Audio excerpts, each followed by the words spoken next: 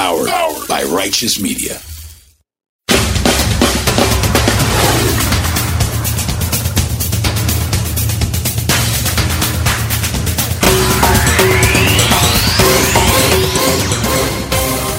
Welcome to Independent Americans. And welcome to another summer special, episode number 236. I'm your host, Paul Reichoff. It's been a summer of chaos in our politics and in our national security.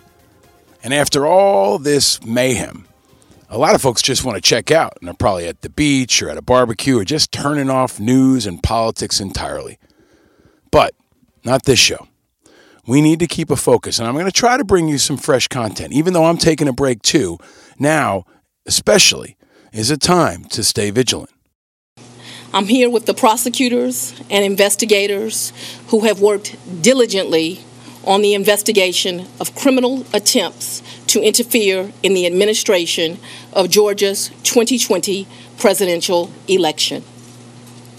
Today, based on information developed by that investigation, a Fulton County grand jury returned a true bill of indictment, charging 19 individuals with violations of Georgia law arising from a criminal conspiracy to overturn the results of the 2020 presidential election in this state.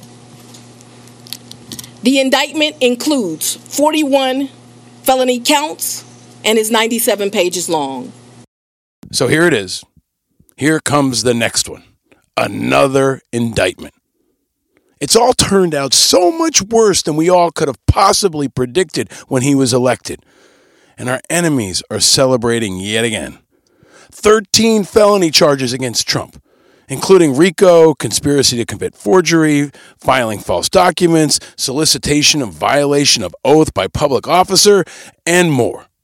And Trump, of course, is running for president again and now faces 91 criminal charges across 4 indictments. Well, happy summer, America. What he's done continues to be revealed. And it's all turned out so much worse than anybody could have possibly predicted when he was elected. And it's far from over. And yes, our enemies are celebrating because America continues to be divided. Violence continues across the country. Concern is deep and broad. And the American insurgency continues to evolve. It's something we've focused on for years on this show. The growing number of violent domestic extremists who want to take down our government. And last week, there was another example that maybe you missed. A dude in Utah was shot and killed by the FBI. And he was a straight-up card-carrying member of what I've called the American insurgency. He had weapons. He had publicly stated he was going to commit violence. He said he was going to kill Joe Biden, who was headed into Utah just a couple hours later. This is the threat I've been flagging for months. It's real, it's dangerous, and it's growing. And it's all fueled by leaders who condone and even support it. Of course, including Trump and his allies like Peter Navarro and former General Mike Flynn. But it's also fueled by sitting members of the Senate, like white nationalist-loving Senator Redneck, also known as Tommy Tuberville. And that story continues to evolve as now 3 senior leadership posts in the Pentagon are vacant. Tuberville continues to hold hundreds of promotions up into September because, of course, Congress is on break, so nothing's happening now. And in the meantime, military families are under stress. Leaders are filling 2 positions in military commands, and families don't know what country their kids are going to start school in this month. And maybe finally this summer, the pressure is loading up on Tuberville. There was a public poll conducted recently that found that 58% of Alabama voters think Tuberville has, quote, made his point, and he should, quote, now allow senior military promotions to move forward. 58% of people in Alabama say cut this shit out. But I'm surprised it's only 58%. But as this story continues to percolate, I think more folks in Alabama and more folks across the country will understand how it's bad for our military and bad for our national security. It's the worst kind of politics from a politician who's executing a tactic that I have now called political suicide bombing. He doesn't care what he blows up in support of his ideology and his extremist agenda. And there was more Tuberville news this week because there's news every week now that he's under the microscope, and he also, like Trump, continues to be revealed. There was a new story in the Washington Post that found that he actually doesn't live in Alabama. According to campaign finance reports, his home is actually a $3 million, 4,000 square foot beach house that he's resided in for 2 decades in Santa Rosa Beach, Florida. So Senator Redneck, representing Alabama, doesn't even live in Alabama. And this should surprise no one, because he's proven over and over again that he's the worst kind of politician. He's driving away more and more independent Americans and even more Republicans. And he continues to show his lack of honor, integrity, and focus on our national security. Senator Redneck continues to be revealed. So as we head into the final days of August, Senator Redneck continues to be revealed. President Mayhem continues to be revealed. Hunter Biden, in fairness, continues to be revealed. And independent Americans, the 49% of us that are without a political home, remain left in the cold, remain frustrated, but remain motivated and focused on the future. Take me in like I've never been. Lead me down to your heart, sugaring. Take me in by the river's bend. There I can wash away my sins. And many of us also remain focused on issues of national security. And one this week that many Americans have forgotten about. 2 years ago this month, Afghanistan imploded. And I've called it the great American betrayal of Afghanistan. Whether you believed in us leaving or not, which I do think was the right decision, the way we left was catastrophic. 2 years later, and just a month away from the anniversary of 9/11, most of America isn't even paying attention. Most of the media isn't even covering it. But 2 years ago, 1 year ago, and again now, we will continue to focus on Afghanistan. We talk to folks on the ground. We talk to policymakers. We talk to veterans. We talk to spouses. We talk to folks in the humanitarian space, all who are concerned about the future of Afghanistan, which remains in the hands of the Taliban, where women have no rights, the economy is in ruins, and a humanitarian disaster grows by the day. This is the mess we left behind. And in my view, since the invasion of Iraq, there has been no greater foreign policy disaster in American history. So in recognition of the fact that most of America is not focused on it, we are going to focus on it. I'm taking a break from new conversations, but we're going to flash back to a conversation I had 2 years ago this month with then Congressman from Michigan, Afghanistan veteran, and independent-minded Congressman Pete Meijer. Now, a lot has changed in the last 2 years. Afghanistan's gotten worse. Pete Meijer, as a moderate Republican and an independent-minded person, was knocked out of Congress. And most of America has forgotten about the war. But the people of Afghanistan can never forget. Our veterans can never forget. Just 1 year from the anniversary of 9/11 that started this whole invasion of Afghanistan, we should never forget. And after this conversation, I hope you never forget. So here's my conversation with Pete Meijer. Big shout out to all of you for giving us all this support throughout the summer and for giving me feedback on this show. Please keep it coming. Special shout out to all our Patreon members, especially the newest ones, including Loma79. And my old friend Dave Buberoff is now a member of our Patreon community. He was the kicker on our football team and a damn good one. And now he's a doctor doing great stuff. But thanks to all of you who've joined our Patreon community. If you haven't already, go check us out at independentamericans.us. Please continue to share this show far and wide, and if you haven't already, subscribe for free now. The summer is a time of heat, and we're going to continue to bring the light, and most of all, ensure that we never forget. Here's my conversation with Congressman Pete Meijer. So welcome back to the implosion of Afghanistan. Welcome back to a conversation about Forgotistan. Welcome back to a conversation that will help us all never forget. Welcome to Independent Americans, episode 236.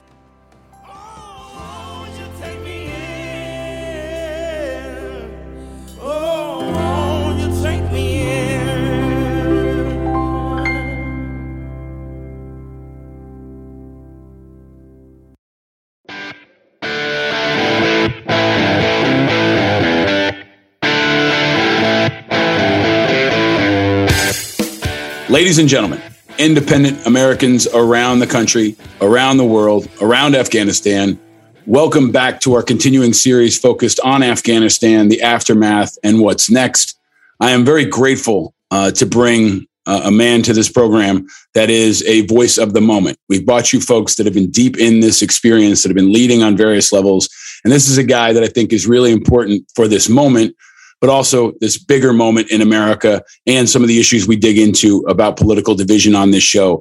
He's a man I've known for a long time now. I think he's a heroic, courageous, thoughtful public servant, and I'm proud to call him a friend and have him on this program. The great and powerful Congressman Peter Meijer joins us here on Independent Americans. Welcome, my friend. Thank you, Paul. It's an honor to be here. Appreciate you making the time and excited to have this conversation. And we both dressed down a little bit, which is good for folks watching on video, because I think it's a reflection of the fact that you're a real human being. And I think a lot of folks kind of lose a bit of their humanity when they go into Congress. So from the moment you went into Congress, I was excited and I was hopeful. And I think, you've delivered on a lot of that in terms of your integrity and other things that we consider important. But let me ask you, where did we actually meet? Was it through Team Rubicon when you were working at Team Rubicon? Yeah, I think it was probably or either TR or Student Veterans of America, SVA. So probably a decade ago. Change. Yeah. Yeah. And then, we served together on the board, the advisory board for With Honor, which is an organization trying to get veterans from both sides elected. And I think you've really, really risen to the moment. And I hope that this program and others will help people understand a little bit more about you and why you're so important for this moment. But let me ask you a question, Pete. I ask of everyone. Where are you? Where are you right now, and how are you? Yeah, I'm in Grand Rapids, Michigan. We're in district. We were supposed to be on August recess. Obviously, that became curtailed by both responding to Afghanistan and Speaker Pelosi called us back to vote on some of their domestic priorities. So I'm in my house in Grand Rapids, Michigan, and I'm doing well. I've had my first cup of coffee, so we're just plugging along. I want to get into a lot of elements of the last couple of weeks, but let me ask you kind of a tactical or maybe even an operational and strategic question. Yeah. Do you feel like Afghanistan is getting less focus from Congress quite simply because they are on recess and because so many people at this time of year are on vacation? They had, we got kind of third stringers on television that maybe the country and especially lawmakers are not around and weren't planning on being here? Could probably make the argument both ways. On the other hand, the fact that we aren't dealing with other pieces of legislation by and large meant there was more time to focus. I mean, if we had to deal with, if the collapse of Afghanistan had occurred while we were, in session, voting on bills all day, attending committee hearings all day, there would have been a lot less time to dedicate to some of our casework efforts to get people out. So I think just the volume of requests coming into congressional offices were pretty astounding. My team, and I was involved with the SIV issue. I wrote an op-ed for the Daily Beast on SIVs back when the Iraq SIV program was lapsing in 2013 under the Obama administration. So this is something I've been following for a while and had been involved with a bipartisan group back in April. And Matt Zeller, with those outside groups and also an inside cohort of us in Congress urging the Biden administration to clear away some of the backlog that they had inherited. Now that the withdrawal date was set, it was time to move fast to get these people out. They did not heed our warnings and waited until the end of July. And that's one of the reasons why we saw the chaos that we did. But, I think from a congressional standpoint, our office Kabul fell, I believe, on a Sunday morning. By that Sunday evening, we'd held a conference call. We had retasked a quarter of our staff to be exclusively focused on this issue. By midweek, the following week, we realized even that was probably inadequate for the task at hand. And so we onboarded probably the oldest intern at Capitol Hill, but one of the organizers of the outside effort, so that we could directly plug in between the civilian volunteers, the veterans community, former diplomats, former DoD officials, journalists, that whole large group that was working on organizing with the committee staff. We had to be directly plugged in with state and DoD, at that congressional level as well. So I think for most congressional offices, this was something they had to work to spin up because they didn't have that muscle memory. And so, but I don't think that this occurring in August was necessarily bad on the congressional side. Now, when you had a president who was, taking vacation or on vacation, kept trying to get back to that vacation during that time. You had a Secretary of State who was on vacation. I think from a White House perspective, they were expecting things to be smooth sailing and much more calm. So I think that was probably the bigger hurdle to just how this timing unfolded. But I got to say, if you're an adversary and you want to pull something off, August is not a bad time, apparently. Yeah. I mean, there's a strategic component here. End of August or around, Christmas, New Year's is kind of a time when that a lot of America is shut down. And I think, that answer, Peter, is a reflection of your vigilance, but also your connection to this issue that maybe some of your colleagues don't have. And I want to pull that apart. You just got back from Afghanistan. You actually went there in the midst of all this shit, right before the service members were killed, when there was a feeling that this was fading. Right. And I thought that the White House was trying to make it fade. Hey, this is a good news story. We're getting a lot of people out. Look at how many babies are being born on planes. You have served in the Army in Iraq. You served in Afghanistan as a civilian. You worked in Team Rubicon in a humanitarian organization. So you understand this from a couple levels. You go to Afghanistan. You're a Republican with Seth Moulton, another combat veteran who's a Democrat. You caught a lot of flack for it. You got a lot of support for it. I want to ask you, you've answered why you went, but I know you'll make that a part of this answer. But now that you've had a little bit of time, what is the most important thing you want people to know about that trip? What did you see that we couldn't see? I think from the outside, you couldn't see just how vulnerable American forces were, just how dependent we were on the Taliban. We went to the old domestic passenger terminal on the civilian side. And there, this is a place that I've been dozens of times when I worked in Afghanistan, both when I was flying, to Kandahar or to Herat, or, it was adjacent to the international terminal. So anytime I was leaving or getting back into the country, and, obviously a spooky kind of zombie apocalypse feeling, where places that you used to have throngs of people and tight security, you're now just wandering through, with a couple of soldiers here or there. But outside there were maybe a half dozen soldiers sitting down on swivel chairs with desks turned over and safes and other equipment, kind of creating a little bit of cover if they needed to for a firing position. And then just a couple of meters in front of them, a bunch of barbed wire, a couple of meters in front of them was a line of cars. And behind that was the Taliban. This was where they would come and have deconfliction meetings on a daily basis, where the Taliban in the U.S. would sit down and work through, what issues they were having, resolve any disputes. This was not a U.S. military post that was ready to defend itself. This was a very vulnerable American position that was completely dependent on the Taliban's goodwill in order to affect not only getting people through the gates, but also getting our forces out of the country on a small airport with a single runway in a pretty crowded urban environment.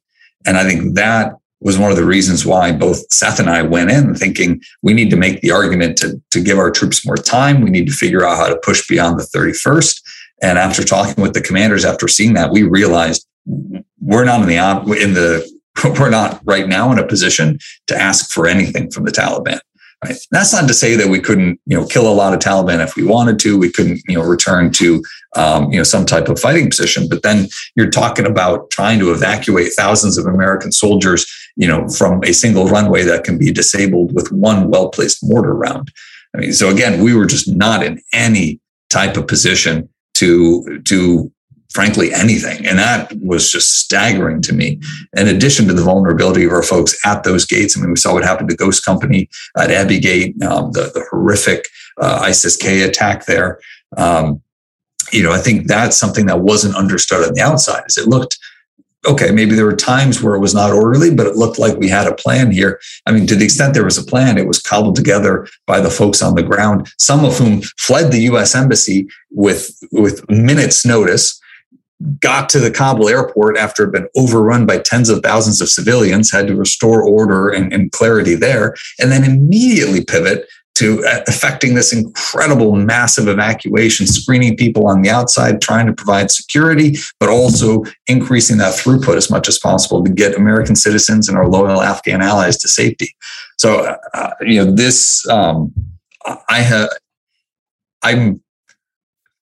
I struggle to think of a more perilous position that we have put U.S. forces in the last 20 years of conflict, and just how untenable.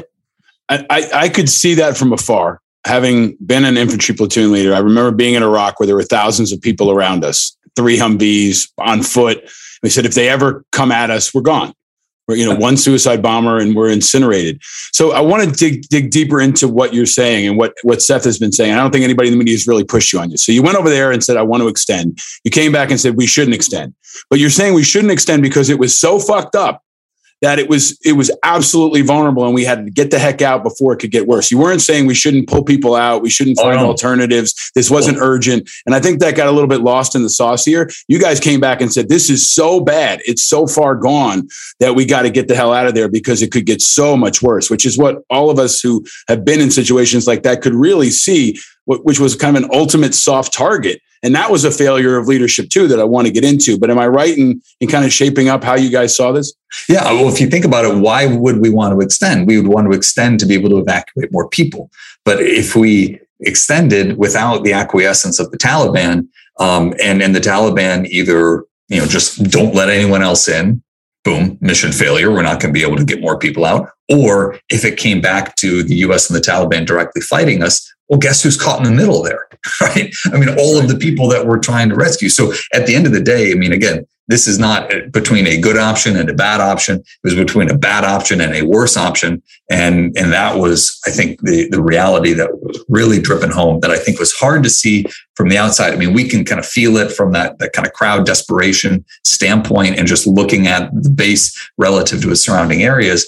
But thinking through just why is it we want to extend, and some folks just banging the war drum. It's like, okay, yeah, again, we could kill a lot of them. They would kill some of us. But if we're doing that in order to get people out, that's not going to happen, right? I mean, we do not have that leverage. We do not have that tactical advantage. We are fighting from a weak position, and there's really nothing we could have done to strengthen it. So we've been focused on the effort to save our allies, which I know you have been as well. We've had Matt Zeller on, we've had Jane Horton on, we've had others on, and we've talked about the moral imperative. We've talked about the strategic imperative, how this is a betrayal for the folks on the ground. When you and Seth were there, you were there when a lot of folks, especially Democrats who were trying, very few of them, but a few Democrats and people in the media were trying to defend Biden, saying, this is going great. Look, no Americans have died. That was the line. You kept hearing it over and over again. And all of us were waiting for the haymaker, right? You don't say something like that because you've been there and you know how precarious that is. You guys get back, you catch a bit of flack. The service members are killed. Now, here we are after the deadline. And what I view has happened is the president, and especially Jake Sullivan and other spokespeople, are spiking the ball and saying, this is a good news story. Look at how many we got out. This is over. I believe it's not about how many we got out. It's how many we left behind. I don't think this is a good news story. I think it's a catastrophic leadership failure, and we have to separate the withdrawal from the evacuation because those are two separate things. But can you answer for me, Peter, in your view, as a congressman, what do we need next? What needs to happen right now? And will there be accountability in Washington? And can you be a part of that? Because we've heard Biden's going to go get ISIS-K. He's not going to. Who's he going to fire in Washington? Because he doesn't seem to think anything went wrong. But most of us who are being honest and who are not partisan see how much went wrong. So what happens next, and what can you and Congress ask for next? And will that include accountability for leadership failure? Yeah. So I mean, we need to obviously continue to get the Americans who want to get out, who are stranded, and our loyal Afghan allies who weren't able to get out. We need to continue to effect that evacuation. We need to make sure that that evacuation doesn't put individuals at risk with, challenging and perilous conditions on the ground in Qatar. That we are safely vetting and processing those individuals, both safely in terms of making sure who's coming to the U.S. is qualified to come to the U.S., but also safely in terms of the living conditions that they have. Because after Seth and I were in Kabul, we went to Ali Al Salim in Kuwait. We went to Al Udeid in Qatar. We saw the other components of that lily pad evacuation strategy, and some concerns that we brought back to DC, flagged for leadership, and are making sure that we're working to address directly with the people on the ground there. Now, I kind of have three main takeaways for what we need to do next. Obviously on the evacuation front, Jason Crow and I just introduced a bill yesterday to raise that SIV cap and to have the SIV also be eligible for some of the people who were not just interpreters, but had worked directly for U.S. organizations supporting the mission and had put themselves at risk. And we saw yesterday the coverage of the Voice of America journalists. I mean, again, these are people directly working for the U.S. that have been targeted and killed by the Taliban in years prior. So we have an enduring obligation there. And then we also have a strong obligation, or we also must be working to address why the withdrawal went so catastrophically. I hope that there are some resignations, because there are some individuals, who should, to your point, not be viewing this as a mission accomplished moment, but really view this as, we made the best of a bad situation, but those individuals are partially responsible for the bad situation. Second, getting Congress to be back in the driver's seat around two things. One, intelligence analysis. We should have a congressional independent intelligence analysis bureau. We don't trust the president to give us accurate budget numbers, and so we have a congressional budget office. But when it comes to intelligence analysis that underpins, our military strategies and underpins our bearing and security in the world, we somehow have that blind trust and faith that the several, hundreds of billions of dollars spent in that realm, Congress just is given cherry-picked reports that can easily be either manipulated or just highlighted in such a way as to derive whatever conclusion the executive wants us to derive. And then we need to look at the broader issues of war powers and authorizations. This is something that I was championing since my first day in office. So we're still operating on this post 9/11 AUMF, very open-ended. It was intended for Afghanistan and Al-Qaeda, ended up getting drawn to 19 countries, going after groups that didn't exist on 9/11, going after groups that were actually fighting Al-Qaeda when we were targeting them. So we need better authorizations, because I think every member of Congress every 2 years had to give an up or down vote on whether or not to continue this mission in Afghanistan. They would have asked a lot better questions, and the president and their executive team would have had to give a lot better answers. Mm-hmm. And then we need to be focused on just accountability, a 9/11 style commission, not just on the past, 2.5 weeks, but on the past 2 decades. What went wrong and how, and why did it endure so long in terms of our just national security imperatives, how we aligned resources. Why is it that at any point in the past 20 years, you can ask a general, what's our mission in Afghanistan? And you'd probably get a different answer, right? I mean, these are all questions we need to ask. These are lessons that we need to learn. And beyond just learning them, we need to apply them so we make sure that no other American service members are put in that impossible position. So an important question I wanted to ask you, Peter, was about the AUMF. So there's a lot of talk about it, especially within the military veterans community, the intelligence community. We know it's a blank check for the president. Is this the moment?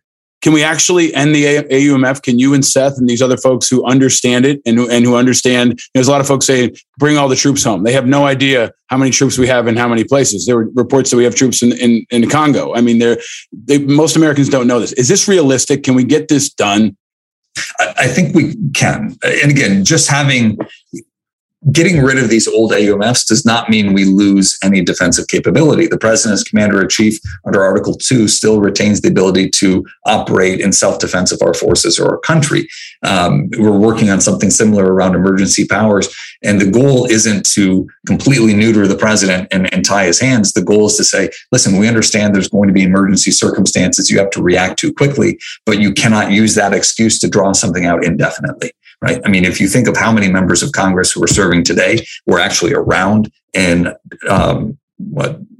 September, October 2001, when this September 2001, when this AUMF was passed. That is just a delegated authority that we need to recapture. And again, I'm not saying that Congress is going to fix problems, but it's a institutional remedy in order to, again, force that question, force members of Congress to take a sense of ownership over it, but also force the executive to better articulate what exactly we are doing and why, and create some measurable outcomes. So in order to get outcomes, we have to have effectiveness. And you have been uniquely independent in your views and in your practice and in your voting. You were one of the few Republicans to vote for the impeachment of Donald Trump. I have two questions for you, because this is independent Americans. Number one, why are you a Republican? Why are you not an independent or something else? And what do you think is the future of the Republican Party? Is it you and Kinzinger and Liz Cheney or something else? Or is it Trump? And how are you going to influence that over the next year, especially when it seems like it's so critical to the preservation of our democracy? Yeah, I guess I'll answer the second question first, because it kind of leads back into the first question. Yeah. I don't think that having an orientation either towards an individual or towards a personality, or opposed to an individual or opposed to a personality, I don't think either of those are healthy outcomes. To me, we have to boil down and distill what it is, what are the principles that we actually believe in. Those principles, to me, and this is why I'm a Republican, are limited government. They are, having that limited government be effective and competent, but having it be limited and recognizing its own limitations and having a sense of humility there. It's also, just that economic freedom, that sense that so much growth and prosperity and opportunity comes from, being able to participate in the economy, being able to, get that upward social mobility within, an entrepreneurial environment. And so you want that economy to be as unconstrained and unmanipulated as possible, with, some relevant checks, but not centrally managed and centrally planned.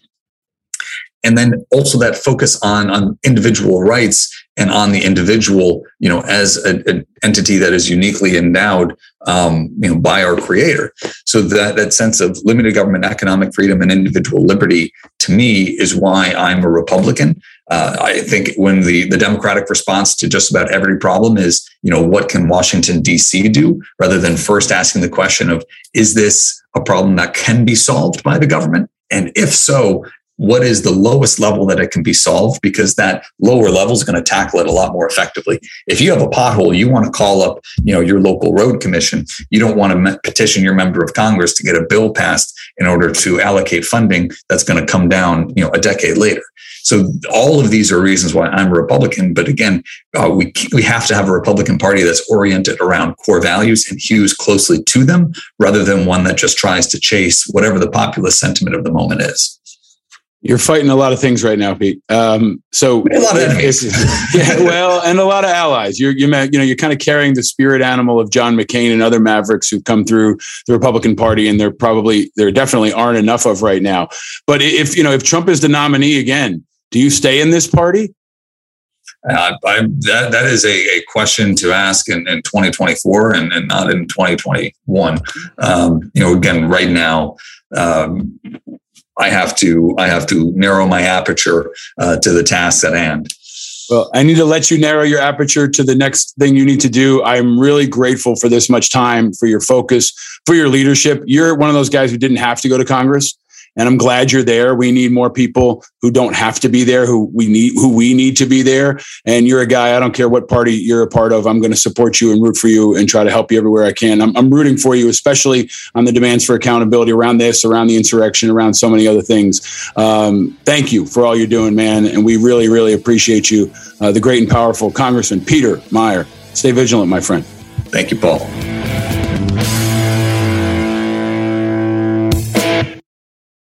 Powered by Righteous Media.